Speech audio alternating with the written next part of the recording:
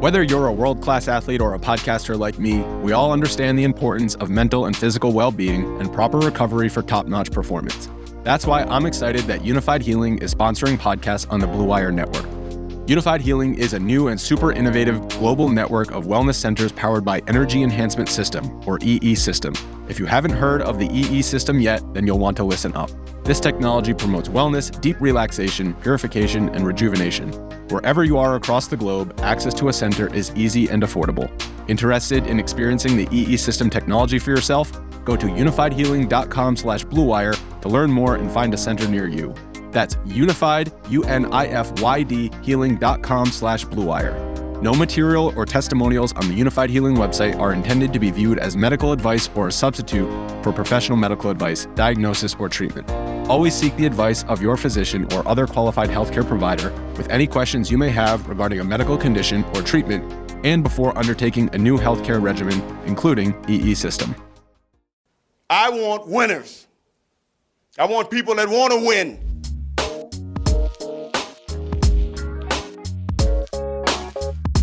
All right, I want to thank Zach Hernandez for our intro video. Rod, I think that means that we're legit. We got a video, we got a theme song. Production value, yes. Yes, it would be a lot better debuting that video after a victory than after a loss. So Exactly. I'm very happy for that. But how you been? It is Monday evening. We're gonna go a little late into the evening here, but we won't overstay our welcome. That game was so fast. I don't even think it was 3 hours. That was crazy. I mean, I looked up and it was like, it's damn near halftime, and it wasn't even 7:00 yet. Yeah. It was exactly the way that what they wanted to do, right? Keep the clock running. There wasn't a lot of penalties, so thankful for the refs, because both teams are pretty physical teams, and they just kind of let them ball out and play. And I know you mentioned in our Facebook group that Nick Bosa's held pretty much on every play, and yeah, they didn't call it. There was especially one right before the fumble where Samson Ibukam got the fumble. Like, you see Bosa's helmet like kind of go up, and I'm like, okay, I know what's crazy. going on here, this guy. But yes, it was a great game to watch from the perspective of the 49ers. I have a Rams buddy who I was in a chat with, and he was just ho-hum, same old problems that they've had over the whole season so far. So we'll break that down. But the first point that I have for you is our guy here.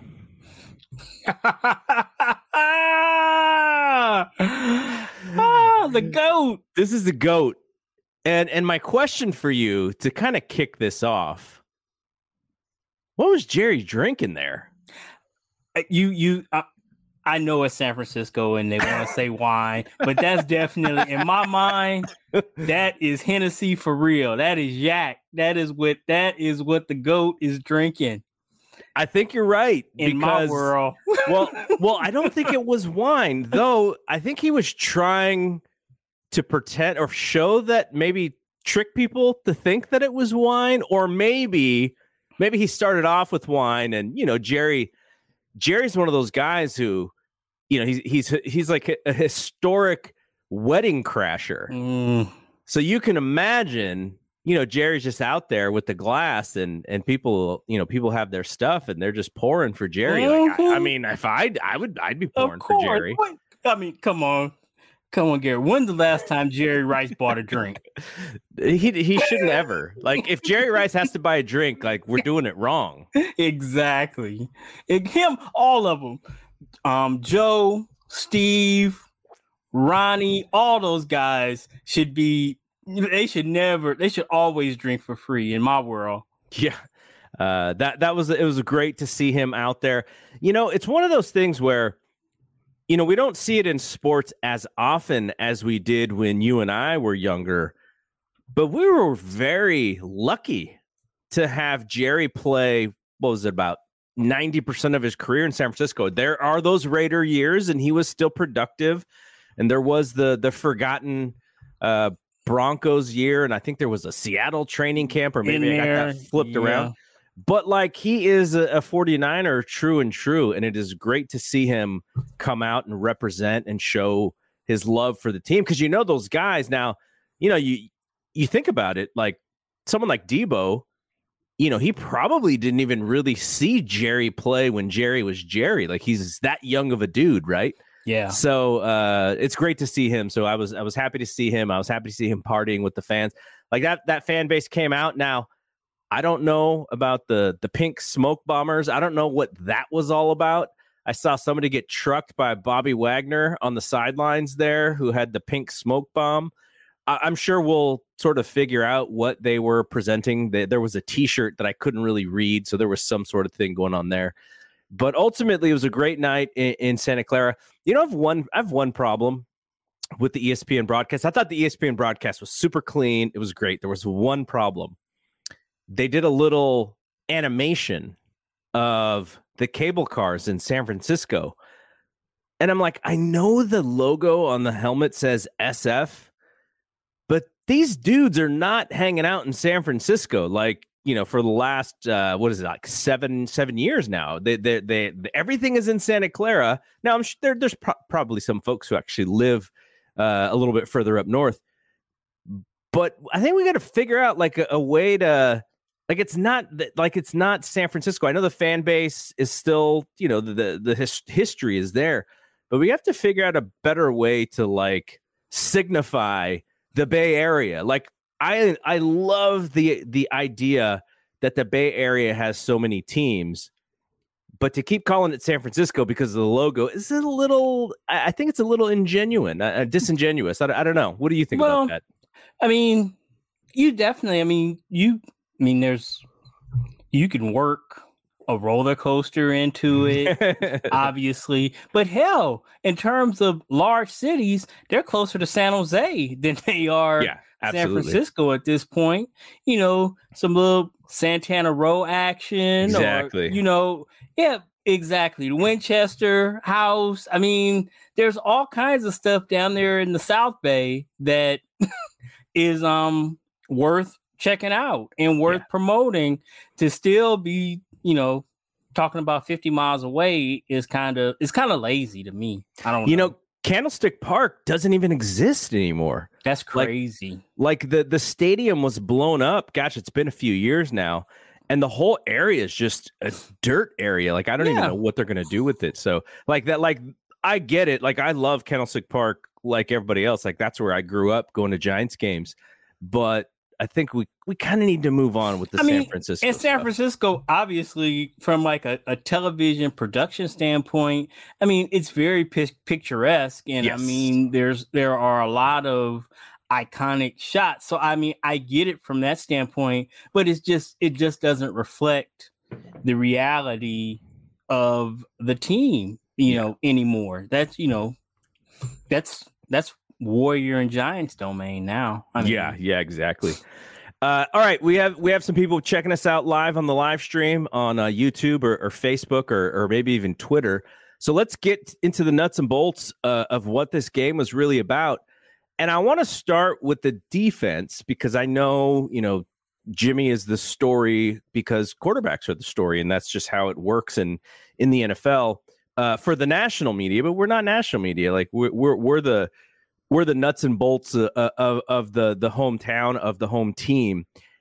And I have a question for you, and I'm not exactly sure what you're going to say, but I'm really interested on what you're going to say. And that is this 49er defense the best defense in the NFL? I think so. I was just looking as we were as I was waiting for the live stream to start at the stats, and we're right there in terms of points allowed, and all the stats say we look very good as definitely top 3. So yeah, for real, I think they are when it's all said and done. And Nick Bosa is a monster. He is a problem. He really is a problem. That dude, we talked about it on another one, because not only Is his get off amazing? If he happens to get on the ground, his motor just doesn't. He never stops. He's the Terminator. He just keeps coming, and he's just a load to deal with for anybody. And that just, you know, in the analogy I made last week, I really believe it. He's kind of like Steph in that he just makes it easier for everybody around him because he's just the gravity of the offense has to, you know, you got to find him, and it's all based on you got to try to stop him, and so everybody else is able to get an opportunity to eat because of it. And you know, the Rams, I thought they did, you know, they did a real good job of trying to work that screen game to try to use that aggression against us. And they moved the ball pretty well. If they could keep Stafford clean, you know, they were able to get a little bit done. They couldn't do anything in the red zone. But yeah, I mean, it wasn't until DeMeco started really dialing up some blitzes and heating him up that you know, we were able to get him off his spot and then, you know, make some plays. But yeah, to go back to your original question, yes, I think so. I think we are the best defense in the league. Quick shout out to good friend Mark Nobita, who he watches. When the Warriors were in the playoffs, you know, me and my son, we were pretty much up like at the end of every playoff game. We missed a handful, but we were pretty much up for all the games. And Mark was watching those live streams, so really appreciate Mark. And he checked in last year when the Giants were also in the playoffs. So thanks, Mark, for checking us out. And Mark is someone who I've known for, gosh, it's probably like over 20 years now, because our kids, I knew him before my son was even born, and so my son's 22. So his daughter is like a month apart. They're a month apart. So yeah, so over 20 years. Mark, thanks for hanging out with us. Also shout out to Rick, who says the depth of our defense separates us from most other teams' defensive units in the league. And I think that's a really great point, because Niners were without Kinlaw today, and then they lose Armstead. So they lose 2 tackles, and they're able to still have depth on the defensive line. You know, when you have Bosa, like you said, Bosa just makes everyone else better. But Ibukam, he had a sack. He had the forced fumble. He looks great. He scares me, though, when I see that number. I'm like, oh, man, that reminds me of Reuben Foster. I was like, is Reuben Foster back? No, that's not Reuben Foster. But, you know, that sets the whole thing off. And, you know, the secondary, we now have a lot of talent in that secondary too. So you can take some chances with those blitzes as Ryans was doing today. And you think about it, you go, wow, you know, Cooper Kupp is one of the top 3 wide receivers in the league, if he's not the top receiver. And to bring pressure means that sometimes you're leaving one-on-one with him, and we saw that in the end zone with Fred Warner had him one-on-one in the end zone, and so, you know, whatever he's doing is just fantastic. And, you know, we kind of joked about this in the Facebook group, but he's got to be like on top of boards to become a head coach next year. I don't know how much longer we're going to have this guy. He is so good. And like you say, like I was saying, he did such a good job in game making adjustments. And it reminds me of like it's like a baseball analogy, but adding Mooney is like getting an ace of your pitching staff. And then it strengthened the staff, you know, so you're able to move everybody back one. Mm-hmm. So now Mosley is not your number 1. He's your number 2. And, you know, on down the line.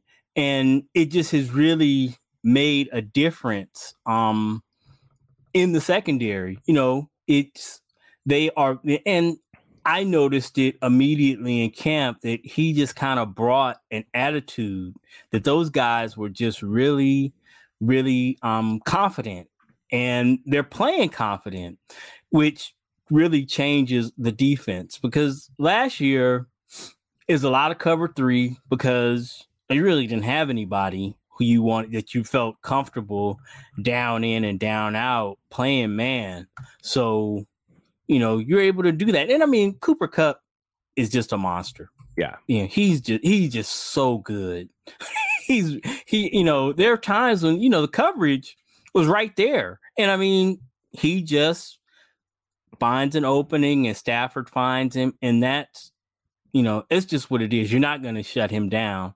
But I'm cool with that. If that's how they want to do it, if they want to just eschew everybody else and just target him, 20 times, that's fine. I mean, I think now we're in a position where we can survive that if we just rally to him and don't let him, get a whole bunch of yards after catch.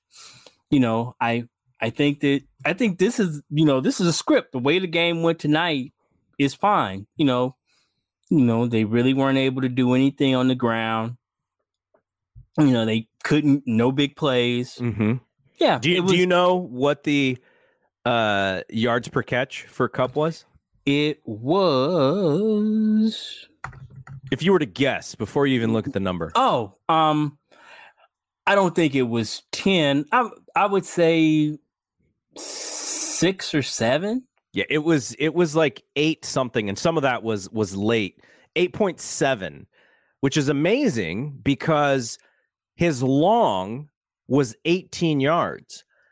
And so in that means that there was a handful of 4 and 5 and 6, Mm-hmm. 6s as well in there. And I thought the best thing about the secondary was they knew. It was almost like, okay, like you said, he's just going to catch the ball. Like, he's got great hands. He runs great routes. Stafford looks for him, more than maybe anybody that I've seen, and still, able to get him the ball. But the second he got the ball, there was like a couple of screens where he picked up a few yards after the catch, but he makes that catch, and those guys were on top of him, and they were not going to let him go, knowing that this is how we have to play them. Like, yep, he may get that, but we can't let him break loose and get the big play. And so I thought that was tremendous. The tackling in the secondary was tremendous. And the Rams, I did not expect the Rams to run the football. Cam Akers, what's up with Cam? 8 carries for 13 yards. Darrell Henderson, who I think he was just recently activated, he had 7 for 27, a little bit better, but by then, the Niners, the Rams were playing catch up by then, by where a lot of Henderson's carries were. And, the Rams couldn't run the ball. And so their offense was very predictable. It was very 49ers-like in the sense where it was a lot of quick stuff, which helped because I'm going to bring it up. Rick's guy, Hufanga, who we were talking about in the first 2 games, going like, okay, is he good? Is he just kind of a run stopper and nose for the ball kind of guy? How is he going to do against some of these teams who can throw the football? And today he makes the big play, which really puts the game away when Shanahan goes for the field goal instead of the 4th and goal at the half-yard line. And he's the one who puts the game away with the pick 6, jumping the route, which, Rams had to go quick because, or else, Stafford would have been sacked more than the 7 times that he was actually sacked. And so they were a lot of quick hits, and they jumped that ball. Hufanga, end zone, nose for the football, big play. We haven't seen him get beat deep on a non-broken play. We mentioned that Pettis, that Dante Pettis play in week 1. But yeah, man, what a find. For him to just be able to slide in and be the man, it has been great to see. And it's also, this is a hat tip to John Lynch and Kyle for really making it a point of like, if this guy's available, he's ours. Like, because we see things that, other teams who are looking a little bit closer to the 40-yard dash time, weren't seeing. So, man, what a play to ice that game for them. Well, I'm sold. He's good. I'm not going to get into the coded speech. He's not just instinctual. He's a player. He's a player. That was a smart play. He, from my vantage point, he knew what was happening. They were clearing out, and he jumped the route. It wasn't like it was just an instinctual play. He knew what was coming and played it aggressively. It was a great play. I think we're far enough along in the season to say this dude, he's a baller. He's legit. And we've now got a very interesting situation developing at safety, a place that was a question mark. I guess number one is just about ready to come back. And I think this is going to be football. Whoever earns those snaps is going to get those snaps. So Gibson has played well. Obviously Hufanga has, and Jimmy Ward, for the past several years has been the rock back there in the secondary. Mm-hmm. So I think this is a good problem to have moving forward at a position where, for me was definitely one of the question marks coming into the season. And having depth is great because you saw today Kinlaw doesn't play, Armstead tries to play, gets hurt. To have depth on the defense is so beneficial to them, and to then have that in the secondary now, maybe Jimmy Ward maybe we can give him a few weeks to kind of get his feet under him a little bit and continue to get healthier and healthier, and then by the time he's ready, it could be where somebody else gets hurt and he just fills in. So that's really, for me, it's such a nice thing to have for them. Same thing at linebacker, with Aziz being out. Yes. Flanagan Fowles has stepped up, and then we'll get there later when we start talking about at the end when we talk about players of the game. Oh yeah, it's gonna be you're gonna have like 10 guys. Yeah, it's gonna be interesting, and definitely one of our linebackers for sure. So yeah. So the 49ers, and just to kind of put the period to the end of this point here, they've given up the lowest amount of points in the league so far at 46 points. One of those, I mentioned that broken play, which that counts. Like that's the offense taking advantage of a play. Justin Fields making a play, and one of those is actually a special teams breakdown where Robbie Gould gets the kick blocked in Seattle. But they lead the NFL in overall points against at 46, and I think the Cowboys are next with like 61 or something like that. So they need to improve on the offense because they're also not scoring a lot of points. But from a defense perspective, they are not giving up points. I think they said today on the telecast they haven't given up a touchdown in the first half all season long. So that's going to be a nice little thing to look at, especially as we go to Carolina next week. See if they can hold that. I think that's going to be one of those stats where they're like, let's just keep it going. How long can we keep this going? Holding teams to field goals in the first half, and let's see if we can make it a thing. Yeah, we'll talk about next week. But yeah, Carolina, that's rough. They are rough. But the Rams, you had kind of mentioned it with their running game. That's not a new phenomenon. They really haven't been able to run the ball all season. No. So I don't know, like you had mentioned, I don't know what's wrong with Cam Akers, but so I asked my buddy who's a Rams fan. He said, he had the injuries last year, and he came back late, and I think it was an Achilles actually. Yeah.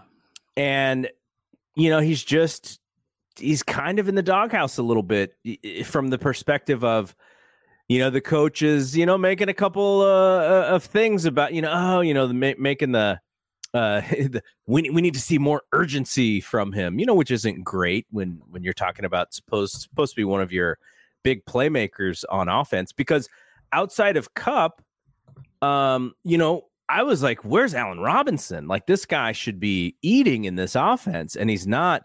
The only other player outside of Kupp who even shows up in the statistics is Tyler Higbee. Mm-hmm. And he's 10 catches, but also only 73 yards. So he's catching the ball and they're wrapping him up, and they're not really moving the chains with some of these plays. So some of that is very much kudos to the 49ers. Some of it is also the Rams offense, and a lot of it is in their offensive line. They're banged up.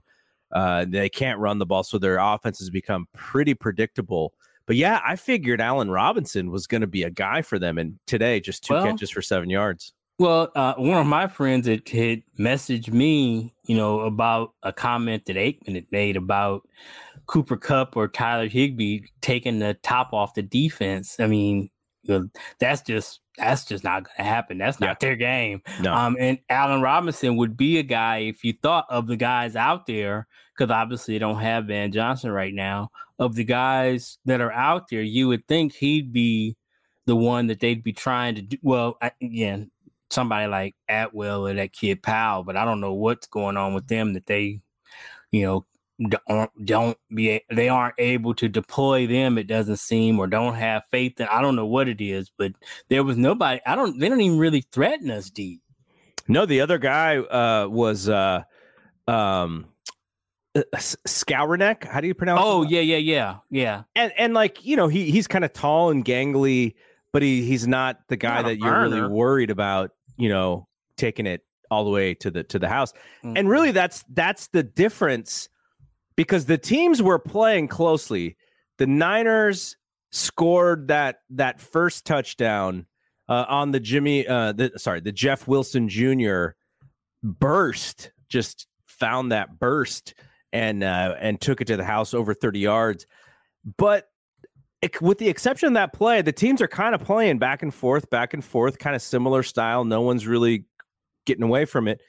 But the Niners have Debo, and Debo makes the one big play that was just enough for this offense to get out. And then, you're playing with that 8-point lead versus, what would have been a 1-point lead essentially because of, just trading the field goals.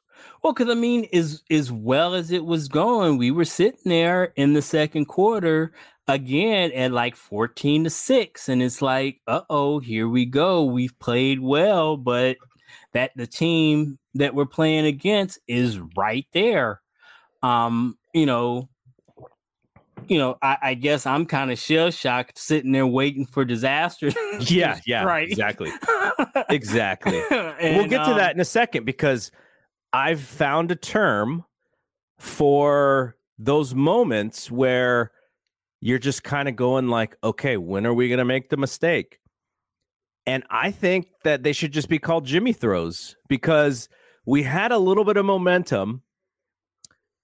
I forget the tight end that he was running free and he threw it over the wrong shoulder, and the tight end. Okay. And then on third down, I think he missed Jennings, who's like the tallest receiver they have. And I'm just like going like, oh no, like the Jimmy throws are back. Now, you could say the Debo touchdown was a Jimmy throw, right? That was a miss. If he throws it to where Debo is, that's going the other way. That's a pick six. But thankfully, because it was a Jimmy throw. Thanks for the Jimmy throw in that case. It was off target, and the DB who read it perfectly, like almost read it too good, because then Debo took it to the house. But the difference really to me in this game, in the second half, the defense just started teeing off on Stafford, because they knew, they're like, oh, you're just throwing every down. But, going into the second and the third quarter, to me, the difference was Debo can make that play. He's a game breaker, and the Rams offense didn't have any of those plays. Mm-hmm. And to me, we'll get to the MVP of this game, or the player of the game, in a little bit. But man, to have him on this offense, he is the guy that can erase mistakes for you. Yeah. And it's so beneficial to have him. And it's it's the missing piece of the offense, because where would we be without him? We would have very much been doing what the Rams had done. And Rick actually looked up the targets. Stafford had 48 throws. 33 of them were to Kupp and Higbee. That's unsustainable. But their whole, I said last year they won the championship, so kudos to them. It worked out. Yeah. But that team is so top heavy. They've got all their money in like 8 or 9 players, and they're just one injury away from, you talk about the 49ers and their depth at several positions. The Rams aren't very deep. Yeah. And I think right now we are all even. And from what I've seen 4 games in, we're clearly the best team in our division. Clearly. Seattle's not good. I don't think Arizona's good. Now, they're going to get D-Hop back, and I'm sure that'll make a difference. But, it's interesting as a 49er fan and what we're going through with Jimmy. They, in Arizona, every single play, after every play on Twitter, there's this running thing with Kyler and his body language. His body language is horrible, but they're really on him. He's a talented dude, but I don't know. He's got a ways to go to develop as a leader. So I just say that to say that we just need to keep it together, get Jimmy in game shape and on the same page with his offense. And I think that we should be able to take this division, because I think the arrow was up on us, but I don't see the arrow being up on any of those other teams. I think the Rams have to play Dallas next, who is 3-1. And their defense is legit. Yeah. The Cowboys' defense is legit. And Cooper Rush, I'm not ready to put him in the Hall of Fame yet, but I think Jerry is. Yeah, he appears to be at least a competent backup. For sure. I think we can say that about him at this point. Yeah. I don't know that he's an every week starter, but a backup quarterback doesn't have to be. He just needs to be good enough in 2 or 3 starts. And he's been that. Yeah. He's at least that. So yeah. So you watch a lot of NFL and you keep up with some of these teams. Mm-hmm.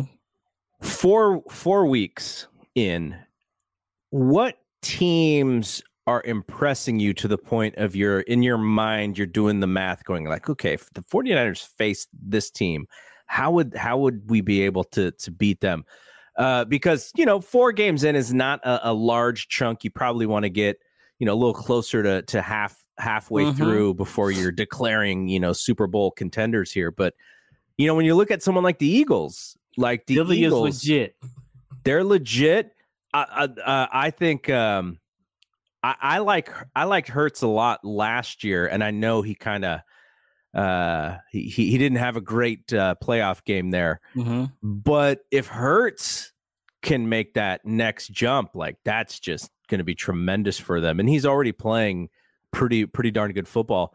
But mentioned Philly, the Cowboys, they're both in the Niners conference. So if the Niners are going to be good, they may have to run through those guys in the playoffs if the Niners make the playoffs. But who else do you think is kind of at that level? Well, when you asked the question, those were the 2 teams that really jumped to mind. The Cowboys, their defense is good. I'm still not a believer in their offense, even though Cooper Rush has played well. CeeDee Lamb seems kind of, up and down to be a number 1 receiver. The Eagles seem to be like a total package. Their defense is really good. They're able to run the ball. Hurts, I haven't seen anything out of Hurts that I don't think isn't sustainable. He's legit, I think. But I was on him last year. So a lot of people I think are late to the party on him because they, for some reason, seem to be like rooting for him to fail or whatever. But I think they don't want to be wrong. That's why. Yeah. I think he's good. I think you're making a great point here, and I think we need to point it out because this is exactly what we talked about last week, which is where the NFL is going. And a lot of these fans have been told over and over and over that if you have a running quarterback, that quarterback is not going to be good enough in the pocket to win games. And so Hurts has that because that was exactly what the people who didn't like him said when he was drafted. And now he's leading, what is one of the best teams in the league right now. And people are just waiting for him to have a bad game so that they can go, okay, even though there's these other 20 games where he's played well, here's the one where I can say I told you so. Yeah. I mean, I don't know what the tipping point is going to be for those devotees of the cement shoe pocket passer. Super Bowl. He's got to win a Super Bowl. Lamar Jackson, he's got to win a Super Bowl. When you watch all over the league, RPO based offenses are everywhere. Mm-hmm. Everybody is running them. And even, I mean, everybody is running them. That is just what football is becoming. And as I've told people online, all you have to do is look. I happen to enjoy Friday football. I enjoy Saturday football, and I enjoy Sunday football. But if you look at the quarterback prospects in college, preparing for next year's draft, you're hard pressed to find any of those. I don't see the cement shoe pocket passers. Everybody, it seems to me that being able to move is a prerequisite now. It's not a nice, as Kyle says, obviously you got to be able to throw the ball, but you also need to be able to move around and make things happen when a play breaks down. We had this running joke last year where I was like, there's no other player I root to fail more than Mac Jones. Oh, and it's petty. It's petty on my end. But it's more the idea that Mac should have been drafted over Trey. Like, I hate that idea. And I'm not saying that Mac is not going to be a good player because he had a really good rookie season. But what happens is now they have tape on him and he doesn't have that extra get out of jail free card with his legs. Garrett, they made him 85 in the top 100. What are we doing? Mac Jones for real, y'all? Yeah. Yo, they really are wishing.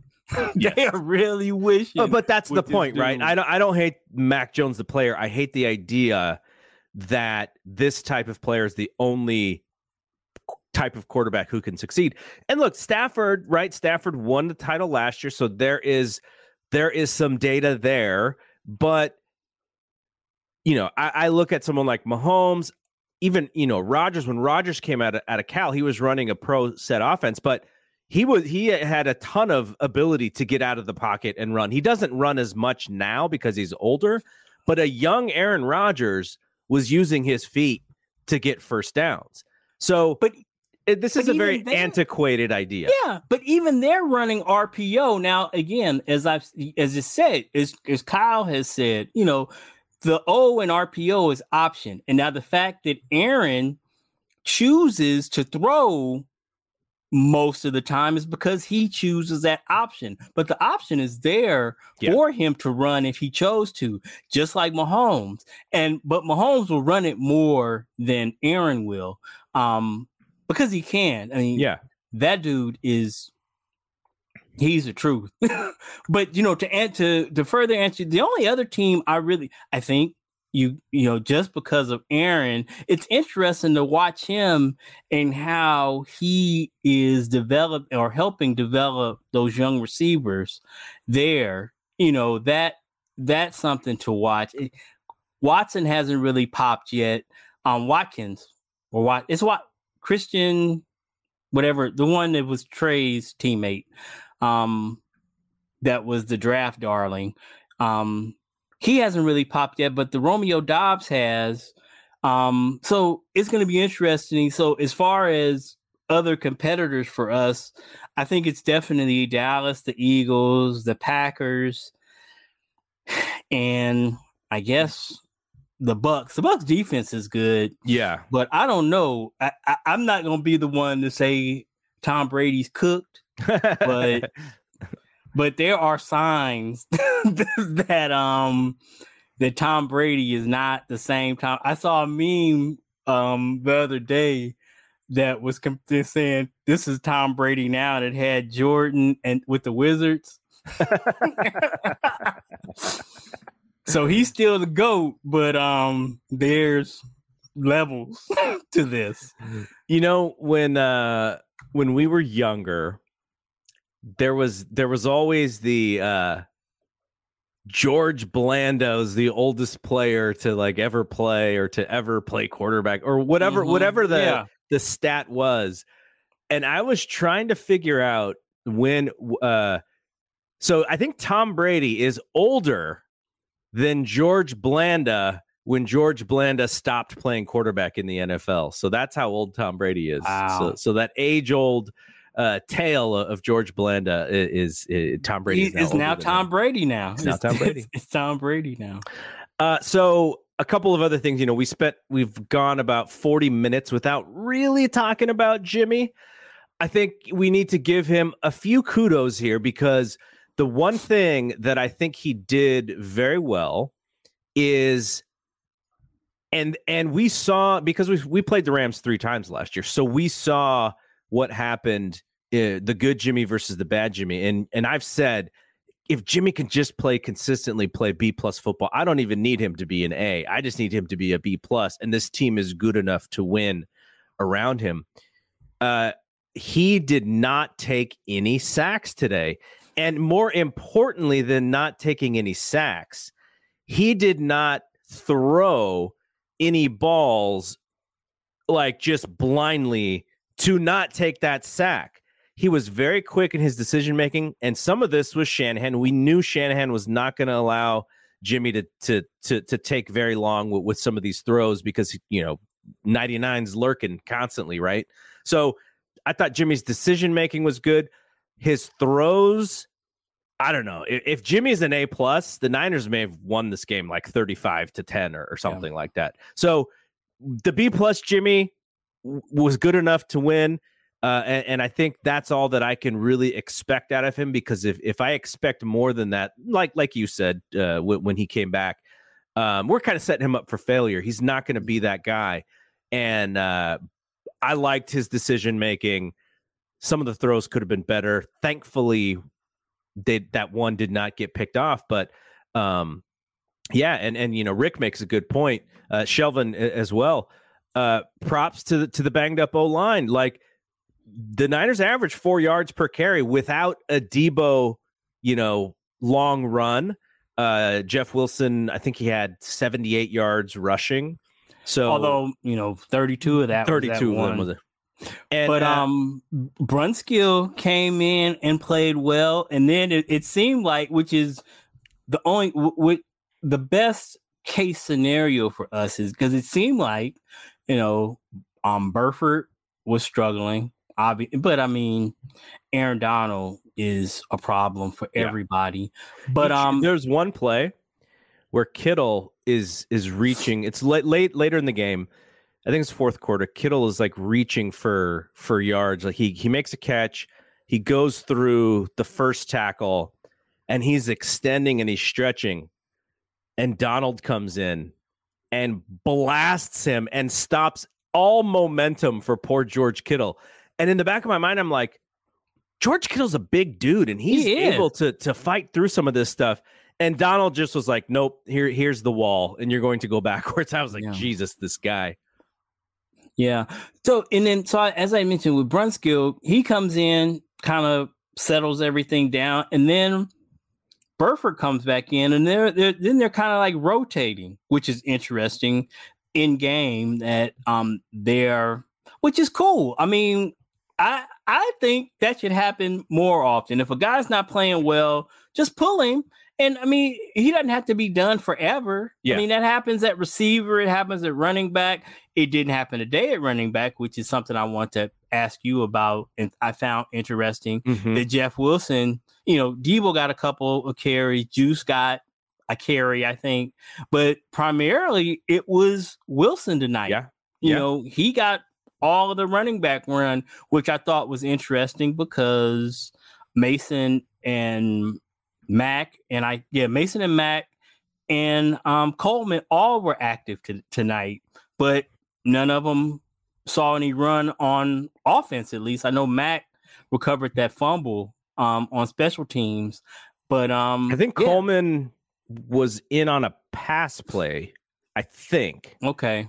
And I thought you were going to say, "Can we talk about Tevin Coleman?" No, it was very interesting because I did think we were going to see some variation and some change up and some. But once they took that lead, he seemed really confident in Wilson, and Wilson was running hard. That was the thing, is he was not dancing.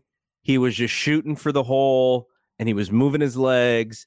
And I don't know if he may have had one play where they tried to go wide where he lost yardage, but I think that was the only one, and everything else was positive yardage. So that was kind of the game Shanahan was playing. And I imagine if the 49ers did get behind a little bit and he needed some, maybe a playmaker here or there, maybe Coleman does get in the game as a third down back or something, and they dial up something for him. But yeah, it was kind of, I'm sure Shanahan was like, great, like this is kind of what I want to do.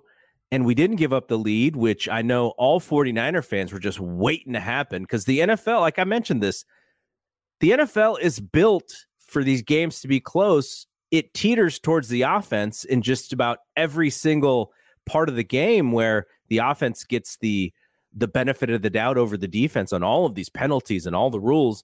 And so I pretty much figured, like, okay, it's going to come down to Jimmy having to get a couple of first downs and for us to win by 1 point. Thankfully, it didn't happen that way, but I know a lot of 49er fans felt that was what the game was going to be about. Well, I mean, because like you say, the NFL is set up that way, because still, even up until the final pick six, it was still a one-score game. So it was there for it to be close. And fortunately for us, the defense made a play to go ahead and put it out of reach.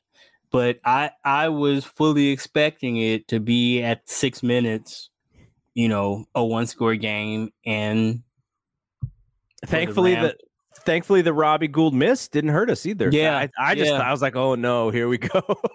Yeah, he's still my MVP. I don't care. Yeah. We've gone through too many of them to be too negative about Robbie. Okay, so let's talk about the player of the game here. I think we have a large list of guys to pull from. I think, and I'll let you figure out yours, because I think there's so many people that you could pick, because I think the Niners played a really, really good football game. And, Rick and Shelvin were saying, look, the offensive line without Trent there, they played over their heads, and the defensive line, I thought, played excellent. The Bosa and then, the sacks that came, and Hufanga, you could name all these guys. I'm going to go to Debo because of the fact that his ability to break plays allows the 49ers to not have to play perfect football on offense, because they can kind of, they start hot, and we've seen this before. They start hot, they had a good first drive, and then all of a sudden it's like 3 and out, and you're like, but then Debo makes a play, and it's like, okay, I'm fine with with how they're doing it, because, you know, we got that guy who can make that play. And the second he made that play, you were like, okay, now we're not dependent on, we have a little bit of wiggle room here. You know, the defense, if they give up a big play, we're okay. Because if not, if you don't have those kind of plays and you're just sort of, you know, kind of going up and down the field very slowly, the defense could slip and there could be another Dante Pettis like play. And all of a sudden you're like, wow, what happened to this game? Debo afforded them to not have to worry about, okay, if we make one bad play, you know, we could lose this thing. So I thought that was the play of the game because it gave them some space to actually have the lead. And it gave the defense a little bit of, you know, it took a lot of the pressure off of their back, I thought, because they're, you know, they have to play against Stafford and Kupp, and knowing what was going, like, you know, because of the game that I think the Rams had the time of possession, like 36-24 or something like that. So it gave them the space to not have so much pressure. If they were going to make a mistake, great. We Debo made that play so that everyone doesn't have to play so tight. So I thought that was the biggest play in the game, and he's my guy. Okay, you're right. He is a player of the game. But I'm at a place now where moving forward, Debo and Nick are disqualified. From my standpoint, they can't be player of the game. I love it. Because they're player of the game every game. Every week. So my guy this week is Dre Greenlaw. And he was my guy, or he was one of my guys last week. I think I had 2 last week.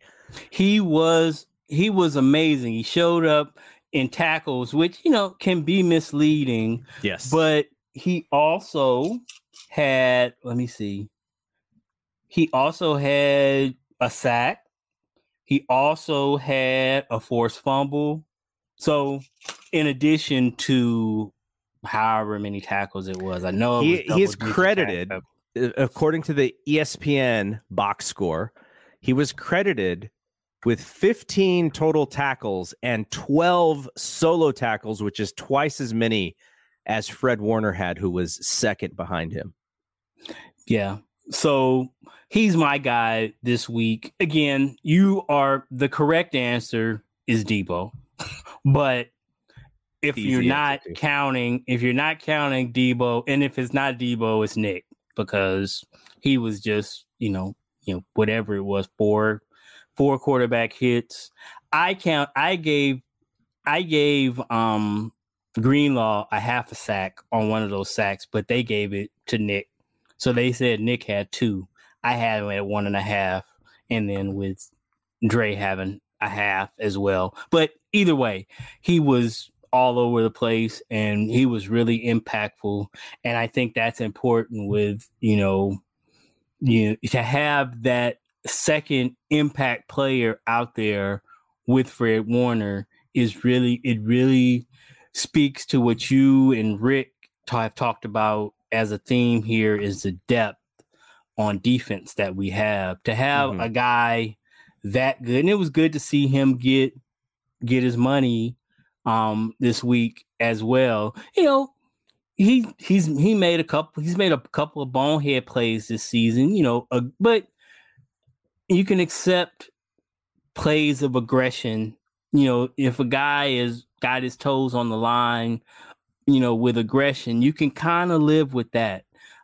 So that's my guy this week is Dre Greenlaw. Good job.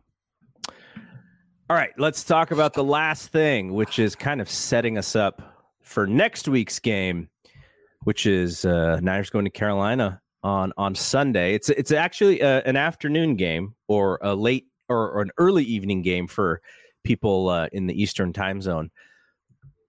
I feel like the Niners should go into Carolina and wax these guys. However, they are, I believe they're 3-1, and not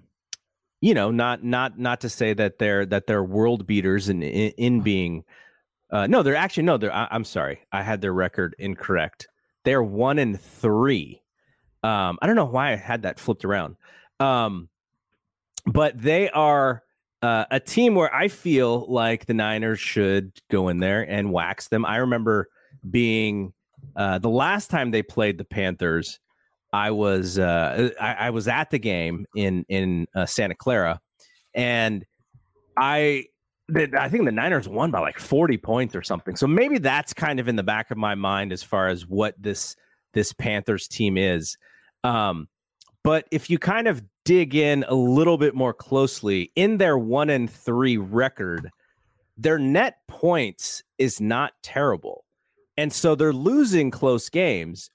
Their problem, and one of their big problems, is that they have a quarterback in Baker Mayfield who's not playing very well, but they don't have a plan B because the guy who they brought in last year to be their top dog, Sam Darnold, is still hurt. So it's kind of like they have to play Baker because they have nobody else.